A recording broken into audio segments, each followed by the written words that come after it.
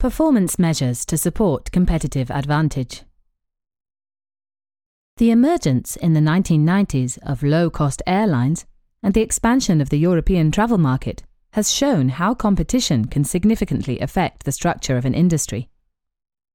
Ryanair and EasyJet are now well established, and their ongoing success will depend upon a continuing ability to attract customers and maintain operational efficiency.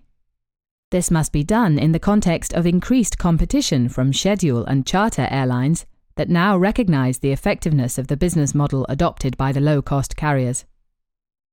This podcast examines how the balanced scorecard might be used to maintain the low-cost carriers' competitive edge. The business model adopted by low-cost carriers can be viewed as having three broad elements on which success is based: route network development, brand development and marketing effectiveness, and low-cost operations. These aspects can be seen to be structural, as they reflect major decisions and developments which set the context for operational performance and day-to-day management. The route network is the product dimension of first importance to customers. Before European air travel was deregulated in the mid-1990s, the market was neatly divided. Schedule carriers focused primarily on business travellers, with 75% of the market, the other 25% being provided by charter airlines as part of the package holiday industry. Low-cost carriers use aircraft which, for European routes, are generally larger than those used by schedule airlines. Routes chosen should be new routes or those served by high-cost carriers and have appeal to leisure and private travellers. This approach allows low-cost carriers to use secondary airports at major European cities or regional airports, which provide overseas homeowners greater access to properties with minimum travel in the destination country. Another major aspect of the route network decision is the departure airport. Low-cost carriers' use of secondary airports in the UK provides convenience to travellers and important cost savings for the company. Another important factor in the development of the route network is to avoid direct competition from other low-cost carriers. In 2002, of 128 low-cost routes, only 17 involved the same departure and destination airports, and Ryanair and EasyJet adopted distinct positions in the market. While Ryanair has become the least cost provider, EasyJet has positioned itself to have a significant appeal to the business traveller by flying 3 times a day to major cities such as Amsterdam, Madrid, Paris and Zurich from London's Luton and Gatwick airports, which are generally viewed as more accessible from London than Stansted, Ryanair's base airport. The success of the route network strategy is supported by the fact that EasyJet carried 11 million passengers in 2004, operating 153 routes to 44 European airports. Brand development and marketing effectiveness are essential for a product which has a high level of market acceptance, which is evidently the case with the low-cost carriers' route network strategy outlined already. There are 2 major factors which have allowed both Ryanair and EasyJet to capitalise on product strengths to become leading UK brand names. First, the accepted practice in the industry of discounting prices just before departure dates was reversed so that fares are initially low and rise as departure dates approach. This practice, especially when supported by aggressive promotional campaigns such as 200,000 seats at 99 pence must be booked before September, promotes the company's central market message in an extremely effective manner. This strategy is particularly effective since the average price paid per seat is greatly in excess of the loss leader promotional price and is comparable to that obtained by traditional charter airlines. Secondly, the brand is promoted by the adoption of direct selling to the customer, either via the telephone or the internet. The customer deals with Ryanair or EasyJet and not the travel agent, with a consequent increase in brand identification. The removal of the latter from the purchase transaction also provides a significant cost saving, since no commission is paid. Low-cost operations are in part based on the cost advantages of operating from secondary airports and the direct selling strategies outlined here. These cost advantages in relation to schedule airlines are enhanced by aircraft fleet utilization decisions. Firstly, increased number of seats per aircraft provides a considerable reduction in passenger unit costs. Secondly, the daily flying time per aircraft is increased significantly. Thirdly, the elimination of free in-flight passenger services, particularly catering, removes a cost which is not necessarily value-adding to the customer and allows faster turnaround times between flights. The final factor providing significant cost savings are crew compensation and utilization factors based on the higher usage time of aircraft. Lower costs and high load factors permit the low-cost carriers to offer fares 50 to 70% below those offered by schedule airlines. Bengueli and Pompeo have estimated that the cumulative cost savings for a lower-cost carrier such as Ryanair are reflected in the cost per available seat kilometre (ASK) statistic. They estimate that in 2001, this cost to the top 3 major schedule airlines was 12 US cents, compared with 4.5 US cents for Ryanair. On this basis, Ryanair's break-even load factor is 55%. The scorecard approach. In maintaining the competitive position arising from the business model of the low-cost carriers, it is necessary for management to develop a set of performance measures which focus on key aspects of performance.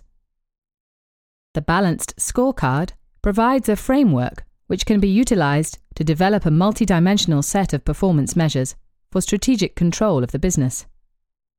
The business process element of the scorecard is the logical starting point, since it must reflect the do-wells of the business. In this context, no airline can be successful unless it has an excellent safety record and a reputation for punctuality of service. The high utilization of aircraft of the low-cost carrier makes it vulnerable to delays, since there is inevitably a knock-on effect within a flight timetable. The principal measure here must therefore be adherence to schedule, which will depend on the effectiveness of managing 3 interconnected areas of activity. Engineering management involves maintenance and safety work on aircraft between flights and the longer-term maintenance, requiring the aircraft to be withdrawn from service. Selection of an appropriate set of measures in this area must not lead to any compromise to safety standards or the inappropriate funding of short-term cost savings against long-term lifetime costs of operations.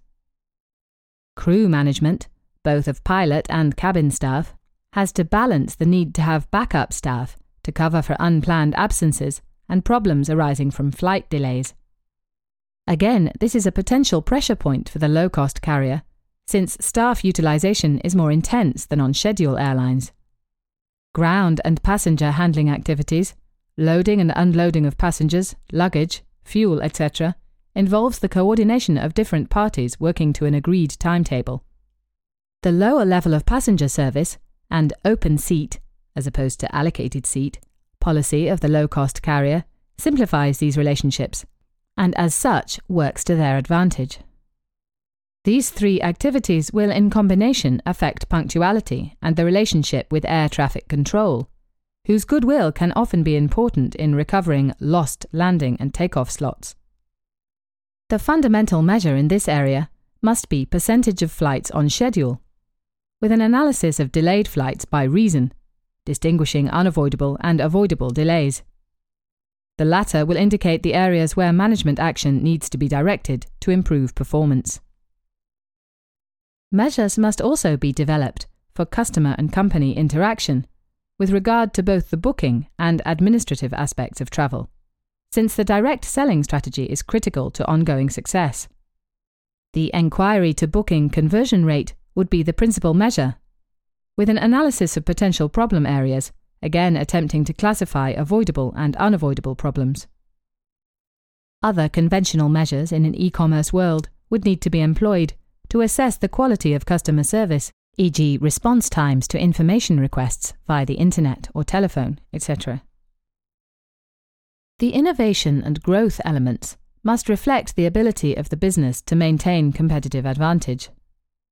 Two principal areas of innovation can be identified: route network development and the management of operational-based relationships. The first of these reflects the ongoing understanding of customer demand in terms of new route development.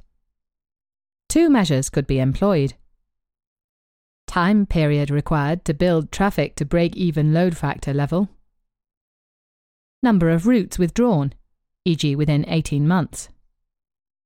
In evolving a new route structure, important relationships will have to be developed with handling agents and suppliers in destination airports, and time periods to establish effective relationships could be monitored against a standard time period.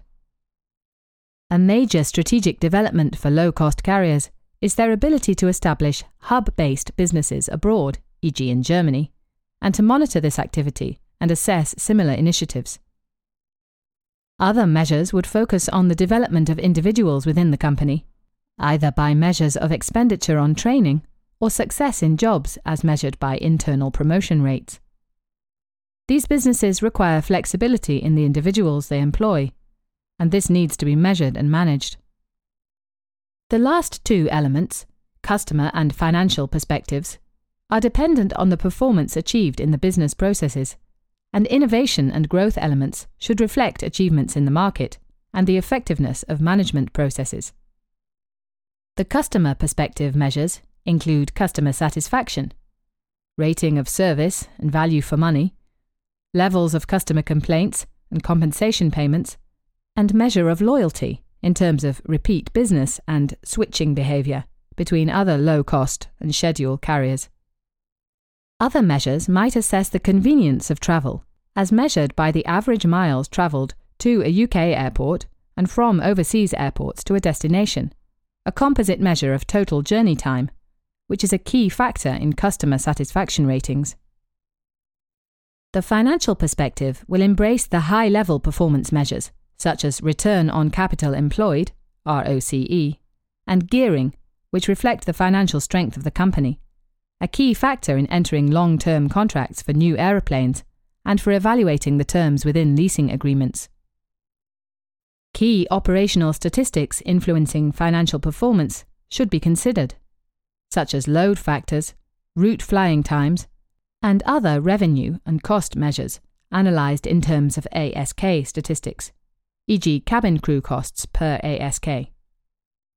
Other measures might focus on specific initiatives which might have profit potential, e.g. the sale of targeted in-flight services beyond those conventionally provided, such as catering and duty-free sales. Exceptional items, such as fuel charge excesses, might need to be monitored, given their potential impact on the profit outcome. This review of strategic developments within the European airline market and how the balanced scorecard might be used to monitor performance is essentially a rear-view mirror approach, and is limited in this respect. The key to success is future-oriented, and while certain elements of the scorecard are fundamental to the industry, the key driver of success is the strategy adopted and the ability to keep ahead of competitors. On this basis, it might be argued that the innovation and growth element needs special thought and analysis, since the modern world is characterized by persistent change, and successful business models have to be reformulated in line with these changes. Nonetheless, the importance of performance measurement systems has long been recognized, since individuals know that what counts is counted. The performance measurement system adopted by an organization is not only a very powerful means of evaluating an existing strategy, but is also useful for developing the mindsets within an organization, which will allow new strategies to be developed on the basis of a coherent analysis of the existing strategy and company performance. The main reference for this podcast was Bingelli U and Pompeo L. Hyped Hopes for Europe's Low-Cost Airlines, The McKinsey Quarterly, 2002, number 4.